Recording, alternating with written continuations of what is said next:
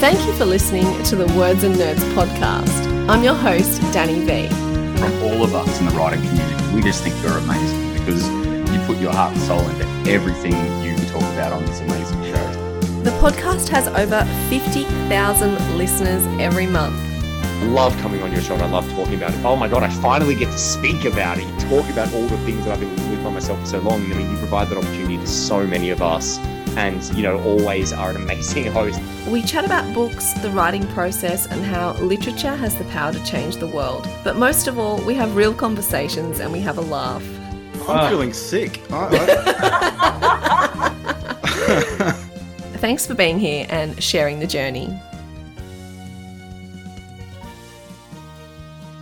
Welcome to another episode of Words and Nerds, where we bring literary goodness straight to your ears. Today I bring you the marvellous Tristan Bancks, fresh after his book launch with Megan Daly at Where the Wild Things Are in Brisbane, where there was a full house of excited fans to get their hands on Cop and Robber. And now we're sitting in a cafe. You will hear cafe noise, but that's okay because we're having a good time. We've just had eggs actually, and you had bacon. Yes, bacon and eggs. You just had eggs on the plate, just two eggs on the plate. I did. Looked amazing, very zen. Oh right, I feel like you were teasing me. No, it did. It just looked like pure. Pure and simple. Yeah. Exactly. I am having a hot chocolate with it, and it's a giant hot chocolate. It is. And what are you drinking? Or drank? It's gone. Almond flat white. Almond flat white. Yes. Because you've gone off the coffee. Is that right? Yes. Yeah, I've been doing a bit of decaf as well. It makes me twitchy if I have too much. And the thing is, being a writer, you spend so much time just sitting at home. Sometimes your heart's racing, but your body isn't moving Just at all. sitting there. So you just your heart's going, Wow. body does nothing for months at a time. And so I'm trying to reverse the process. Sounds very healthy. Yeah, it is. It's a very healthy lifestyle choice. Healthy lifestyle of a writer. I get it. Elevator Pitch is what I'm after, Cop and Robber. Brilliant book, loved it. The kids today, even though they hadn't read it, they heard all your stories about it, and you did this amazing presentation of how it all came together. Give us an elevator pitch for Cop and Robber. It's about a kid whose mum's a cop and his dad's a robber, and he spends half the week at each of their houses, and his dad's always doing dodgy things, and his mum's always asking what his dad's up to, but he doesn't want to dob his dad in and he doesn't want to lie to his mum. And then these guys come to his dad's house and demand hundreds of thousands of dollars that his dad owes them. But he doesn't have the hundreds of thousands of dollars anymore, and so he has 3 days to pull off the biggest crime of his life in order to pay them back. And he wants Nash to help him pull off this crime. So Nash has to decide, will I help him or do I dob him into mum, which will mean dad will go to jail. Many things to consider. Many things to consider. And it's that moral question which I love too, particularly for a kid. So you're throwing this moral question to this kid of what do you do? And it's not really choosing between the parents, it's choosing between circumstances and what would you do? Yeah, hopefully it'll spark lots of conversations with kids where they're asked, what would they do? A lot of kids, I have been asking kids in sessions, and there's always like two kids in the session, they're like, dob my dad in. They obviously want to dob their dad in for something. But most kids are like, well, I don't know, what would I do? It's ambiguous, I isn't don't it? want my parent to go to jail, but I also don't really want to commit a crime for them. Hopefully it'll spark lots of classroom and home conversations. I love anything with moral ambiguity because really, in this case, you might think there's a right answer, but there's actually no right answer when you're stuck in the middle of it and you love your parents equally. Yeah, exactly. So it's fun ones to write as well. Makes it difficult to write because you're always having to ask yourself the question throughout and having to wrestle with your own feelings on it and not be sort of judgmental and also not try to, within the story, try to moralise. I think that it'd be easy within that situation to say, well, the right thing to do, kids, is to tell someone, tell an adult and then solve the problem, and you don't want to do that because you don't want kids to be bored and life's not like that. Life's not black and white. It's so many shades of grey that you're always making these decisions. Maybe not as big as that one, but you're always making decisions like that. And I think, exposing kids to that is really interesting because at least it brings up the conversation. Yeah. There's a line in the book where Nash thinks, when mum arrests dad, and Nash says he figures that every divorced parent probably would like to arrest the other one just once. And I figure kids, even if their parents are together sort of thing, they sort of see it sometimes that one parent would love to arrest the other one and just take him down, to the station. And so you not only throw this thing where the parents are separated, the child's living a week here and a week there, which I actually did in my childhood. Can I tell you, it's a nightmare.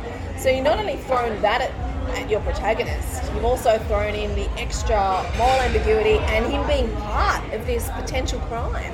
Right, yeah. I've had since for the past few books, I had this vision of a kid walking between their parents' places, like they live in the city, say, and the kid has to walk between the two parents' places and that what happens on that walk and that transition and that shifting from the rules at one parent's place to the rules at the other. And obviously, if the parents have split up, sometimes they want to live quite different lives, sort of thing. And so I always had that vision, so I was able to use that image of the kid sort of moving from one place to the next and adapting. I love that. And kids are resilient, but it is a hard position to be in, because when you're a teenager, you've got a lot going on already, and then you've got this going on as well of, I like what you said about the different rules at different places, because that's totally exactly what would happen. Yeah. It's really interesting. Yeah. And I think he says something like it's like moving to a different country every week, and he has to adapt to the language, and almost like you're using different currency in order to get things done, or character building at the very least. Yeah. Now, your process in writing is generally a long one. I've heard you speak about your writing formally and informally, and it takes you a long time to write books. You do a lot of research, you have a lot of visual representations. You showed today at your book launch this beautiful, what would you call it, outline? Yeah. And it was in It was on a spreadsheet. On a spreadsheet? Yeah. Couldn't find the word spreadsheet. And it was amazing to see how detailed that was. Is that why it takes you a long time, or do you redraft, or do you delve into character? What is it that takes the time? All of the above, really. I sort of wish, I have friends who work in TV, and sometimes in about a third draft, when I'm just in knots, like I am on my current book that I'm writing, I will speak to one of them and they'll have a look at my current outline, and then they'll go, okay, well this, and this, and it untangles the knots. Oh, wow. And, partly I wish that I was able to do that up front, and I could think in that very clean, plot way that this is what should happen. But I think it's the getting lost along the way that actually allows you to bump into the organic, interesting stuff. Yeah. So I like to exist in that world between total chaos, where you really don't know what you're doing and you feel, chaotic all the time, and that very organised space where, yes, you can plot it and you can outline and you can stick to the plot, but sometimes when you impose plot points on a story, it's a very sort of blunt instrument. Yeah. It's a very sometimes it feels like a very basic sort of instrument, and the story can be worse for it.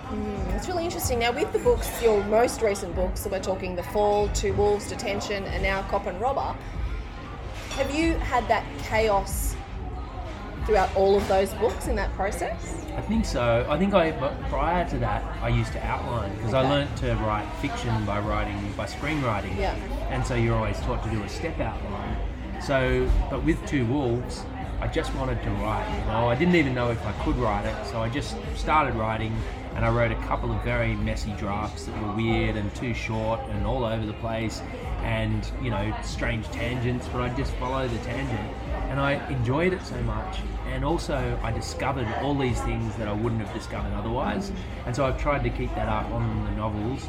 I always just write, and I think I used to be scared of getting myself to that point where I was stuck and I didn't know where, and I wanted to, expedite the process. I wanted to make it quicker so that, you can write more books, but that's not really the plan, is it? The plan is to write good books. Yeah. And so I tend to just embrace the chaos, go down into the jungle on it, know that I'm going to get myself to where I am on my current work in progress, but know that it will somehow be more organic for it. No, I love that, and it's interesting that perhaps in your first book of this sort of genre, you were wondering whether you could untangle. But now that you've written a number of those type of books, do you have confidence that you will be able to untangle it and get to there? Like, you're in the middle of Scartown now, and you started that in 2009. Yes. So you're still feeling like you can untangle this one? No. But then when I look back at my notes from all of the other books, I have like, notes after reading draft 3, which is what I've done recently. I realise on all the books, I'm like, oh my God, this is chaos, and there's no way I'm fighting myself out of this. And it's exactly the same. And it's actually when you put your head down for those last few months and you write a couple of drafts, that it all comes together. In theory, it doesn't feel like it right now that it will, but it's like when I'm in talks with kids in schools, I'll say, so who's a planner and who's a pantser? Who flies by the seat of their pants and who really plans their stories? And of course there are 3 kids in the whole group that say they plan, and even the teachers look a bit suspicious on them, and then the rest of them are pantsers, and they sort of guiltily and they laugh and they think it's funny, and adults do the same. But I always tell them that they don't need to feel so guilty about being pantsers, that I'm a bit of a combination of both. At some stage you should outline because you just get yourself out of trouble, rather than abandon the story. But actually I think the pantsing, I think the fly and the writing like a reader, where you're just writing the next chapter, I like that. because it makes sense that if that happened, then this happened, and then what might happen next. I really feel like it takes an unusual route, and it means when the reader is reading the story, rather than a plot-imposed story, I think the reader finds it harder to predict where the story's going next. And it keeps it interesting for you, right? Because if you've planned every single movement, there's no more surprises for you. And part of the fun in writing is going, oh, I just have this great idea, or this character needs to do this. Like, it's almost like the characters are speaking to you or behaving in the way that you've created them, right? I think so. But it does help to have that basis in 3-act structure, or in however many act structure you want to work in, and in key turning points, and all those things do help you, so that when you are flying by the seat of your pants, you're also you have something to rely on. You have some markers on. No, it sounds like a good contrast, actually. It sounds like a really good contrast of being planned enough to then be able to surprise yourself, and when you do get stuck in knots, you can go back to your plan and see if you can untangle it there. Exactly. But not ruled by the plan, but then not in total jungle mode like all the time.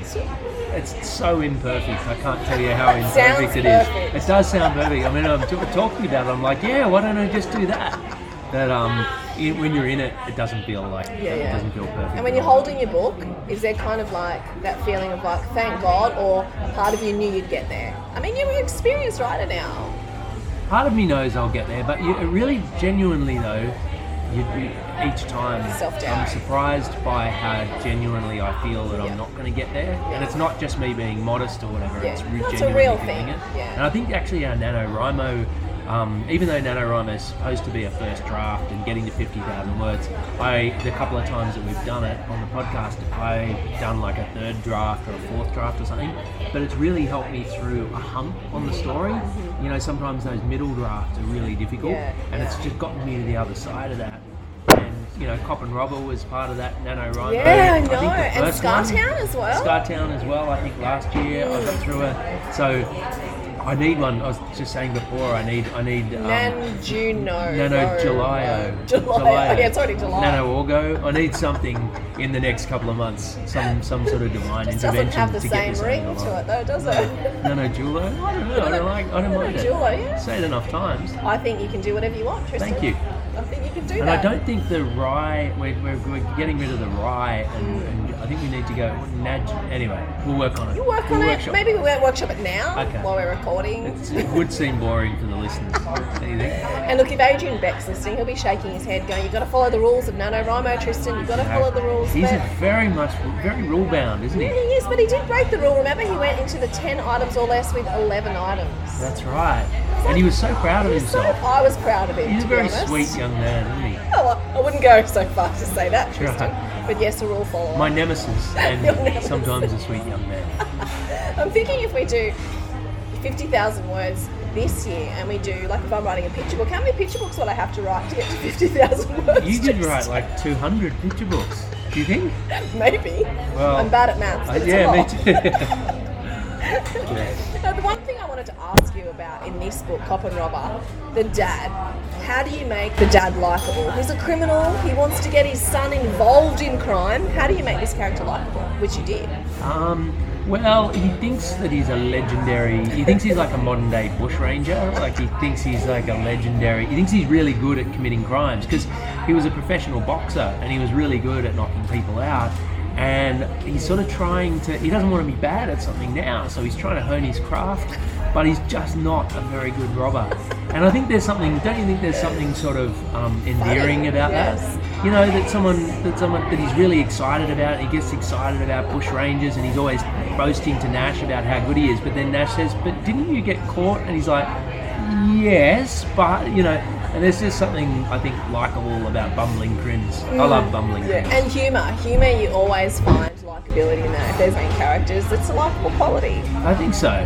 He's good and bad, and I think we want characters that have different shades, right? Totally. And then Nash, which way is he going to go? At times he does things that he shouldn't be very proud of, and other characters do things that they might not be proud of as well, just as we do as individuals. Yeah. So It's really interesting his journey too, Nash. Coming from the two opposing sides. You need some kind of sequel when he's 25. What happens to him? Yeah. I don't know. Which road does he take? Yes. Is he a crooked cop? Ooh. Is that he a could be good criminal? I don't know. Yeah, Tristan. maybe. This is going to happen in NaNoWriMo. When you've handed in Scartown to your publisher, and that's done and beautiful and dusted. Good stuff. Cop and robber. Maybe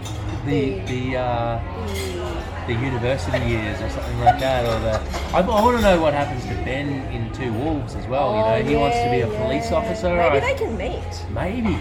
Yeah, that would be good. Maybe Ben arrests. I'm giving you Nash. the worst ideas ever.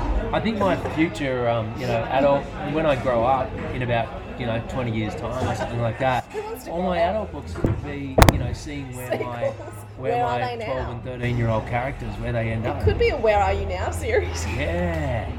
And so I guess my readership will have grown up then too. That's right. And so I did actually want to this know what is good. happened to Ben. That's funny you say that, because that's a character that still sticks in my mind. And you care about those characters so much. Yeah. What happened to them? Sometimes kids have been reading Two Wolves in class and we brainstorm what a sequel could be, and with this one group we were sort of going, okay, well what if Ben does become a cop and he's in the academy or something like that, or just out of the academy, and then maybe his dad dies or something, and maybe Olive, who was 7 in the beginning, maybe she's 13 now at the same old age as Ben was. Wow. And then maybe she comes to Ben and together they try to work out. She tries to force Ben to try to find out what really happened to their Heard dad. it here first. This is a scoop, everyone. Yes. This is Tristan's sequels. Where are they now sequels? Yes, people should comment. Can you comment? How do you comment on a You can on a comment on podcast? socials. Yeah, on socials. Yeah, Let give us know your ideas. if you think this is the way forward for the sequel, or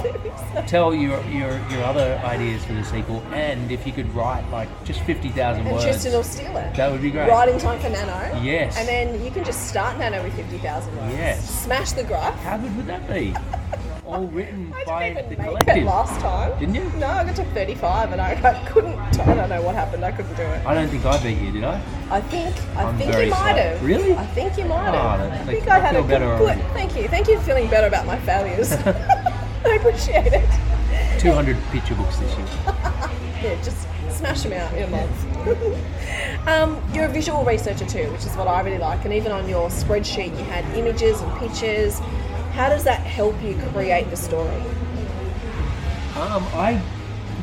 Partly I think I get bored easily, and so I need the visuals just to. If you're just staring at the screen and it's just words every single day, I don't know. I feel like a picture can capture the feeling and tone of a scene or a chapter or a character in a way that many words can't. So it helps me just to have the pictures on the side there like that.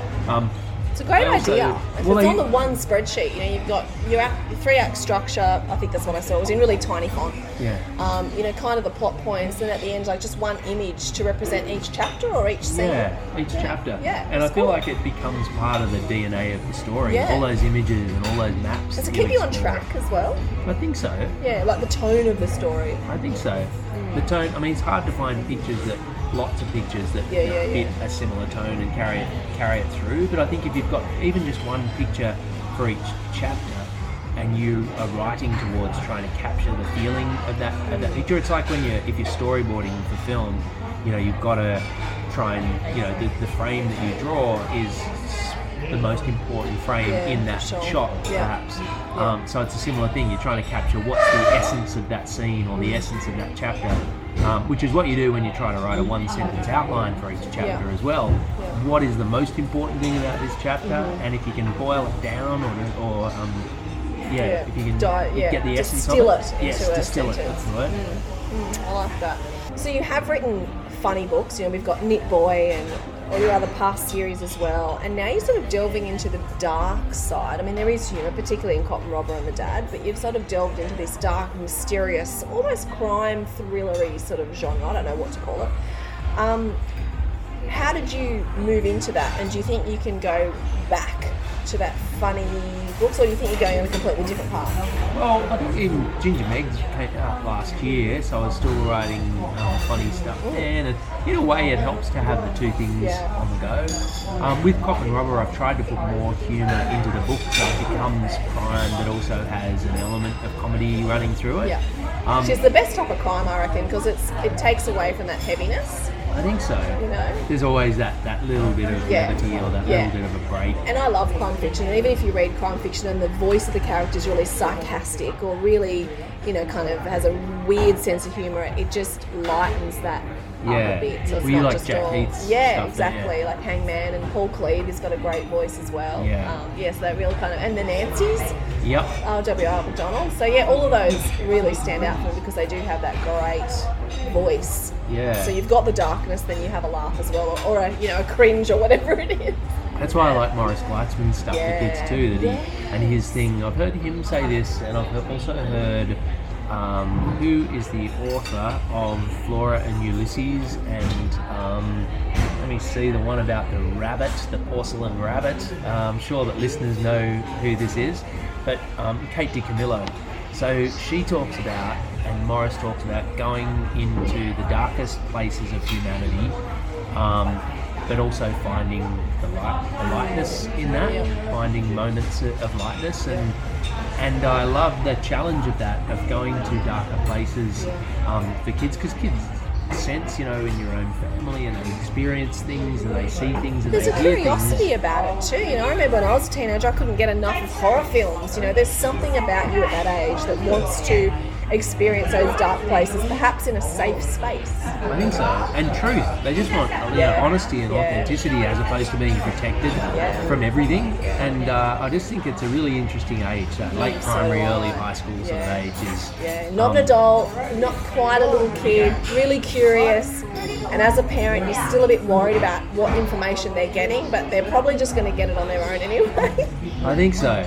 And it's not like, I try not to pull too many punches, and I try to just leave everything in, and then later on, if there's anything that feels a bit too much for who I imagine the readership is, we might trim it a little bit, but pretty much you can explore some pretty big stuff with that age group. But I think that's the process for writing with children. You push it as far as you can, because it's much easier to bring you back than it is to inch you forward. I think so. Yeah. I think so, definitely. Yeah, I think so too. And your publisher will always say, Tristan, what are do you we doing? need this here? Yeah. But surprisingly, they give lots of leeway, and I think it's why kids have gravitated towards the books over the years, that they'll continue to sell those novels just because they have that bit of darkness, and kids just want it. Even if when you're telling the story verbally in a session, you'll see the kids sort of lean forward when they feel like there's something that maybe isn't in a lot of kids' books. Yeah, but I mean, look at Goosebumps.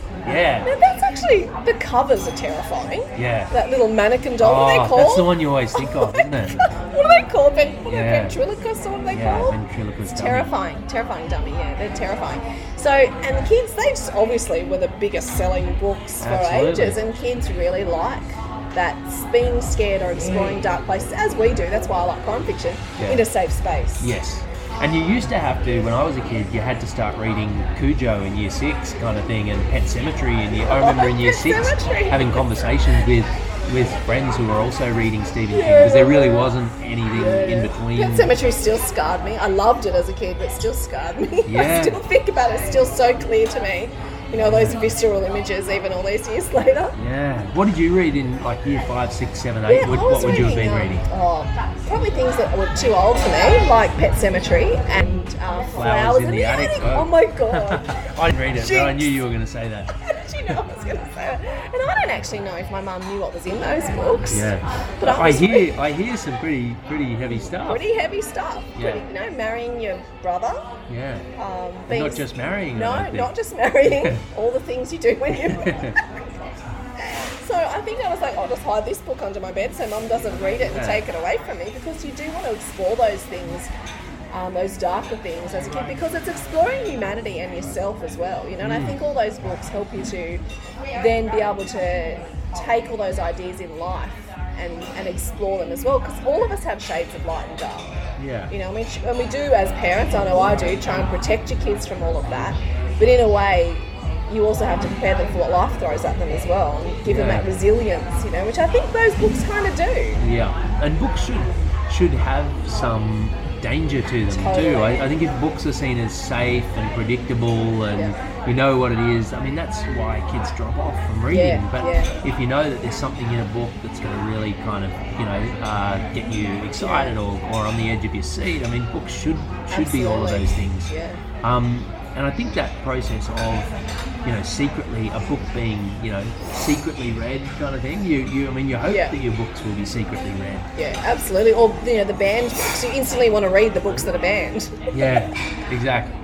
And I don't have time to read everything that my kids read.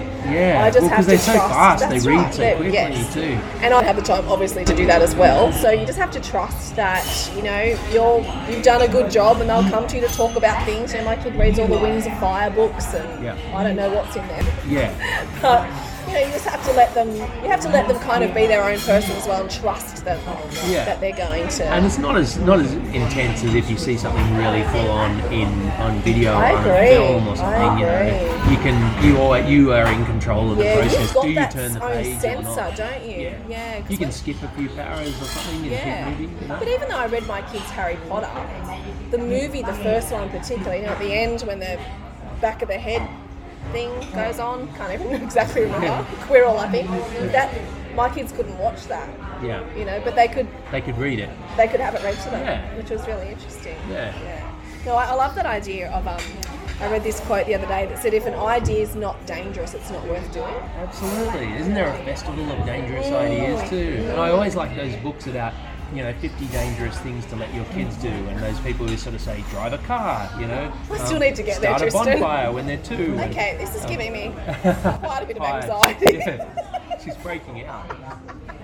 But I might get the book and maybe water it down a bit for them. Yeah, maybe. But in saying Rip that, out a few pages. all of them, Yeah. left with the cover. Yeah. But I don't mind. I'm quite open to, like, let's go rock climbing, kids. Let's go skating, all that kind of stuff. Yeah. So I'm not completely danger adverse when it comes to them. Yes. Anyway. I think having characters who have a bit of space when they're not being constantly monitored by their Yeah, parents too definitely. is good too. Yeah, In yeah. that sort of 80s way. I think that maybe that's why we all love Stranger Things too. You know, the kids have all this bandwidth and space to be doing their own I thing. love that. And I'm always so nostalgic about the 80s because it's such a different time now. And even though we grew up in the 80s and we did have that freedom, I didn't give that freedom to my kids. No, Did you? me either. Isn't that weird? Yeah, absolutely. We did the opposite. And then now they'll have kids and they'll never see them between 1 and 18. I do feel very sorry for people who didn't grow up in the 80s, Tristan. It was the best time. I reckon the best time to grow up. Yep, absolutely. Well, I've got a last question for you, which I've asked, but I'm wondering if it's shifted over time. So I always ask, why do you write? So why do you keep writing? Is it the same sort of drive that has always driven you, or does it change from book to book, from year to year, as you grow and mature? I think it changes because you realise that the goals that you had at the beginning you might have achieved. Like at first it was just, how do I work out how to write books and make that my living? Yeah. And then it's like, that would be amazing. And then, you know, I think between doing a lot of speaking and other things in the kind of high chart of, you know, income and things Yeah. around books, I've managed to do that. And but do I? What do I write now? I don't write just to get published because I've had books published. Do I write just for my own curiosity? Do I do it just to try to continue to keep alive what I've already done and to maintain an audience? I don't know. I don't think those ideas are compelling enough. I certainly don't write for awards and things. Sometimes I try to think, well, why don't I try to, imagine I could win the Pulitzer Prize or the Booker Prize or the CBCA. I have faith in you, definitely. Book of the Year or whatever it is. What's that? The Astrid Lindgren, which is worth, $1 million or something. So I still want to win that one. Suddenly Tristan will just ghost all of us. But do you know what I mean? Why do you write? And I think it comes down to, one, there's somewhat of a compulsion there. Two, I can't think of a better way to spend my time. There aren't that many jobs that allow you to sort of disappear into a fictional world for hours a day.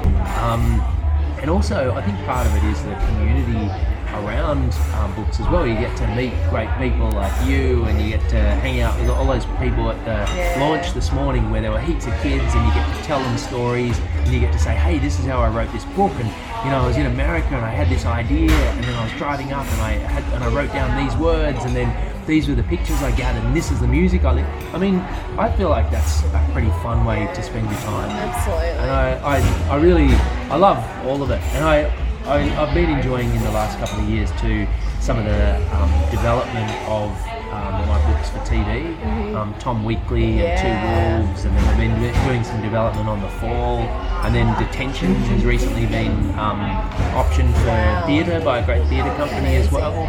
So those things really keep me inspired too. So moving from a draft and then getting to spend some time in that other world that's sort of dabbling and having fun. And you are a creative person, and I think creativity does spill into other things, when you're a writer or an actor or a director or a script writer, being creative spills into all different types of ways of showing that creativity, I think. Yeah, and I think what it comes down to though is I don't want to be, at the end of the day, if I can continue to write books and make a living from it, that's the thing that will satisfy me most. The other things are fun and trying stuff out, but I would be happy if I continued to do this for the rest of my career.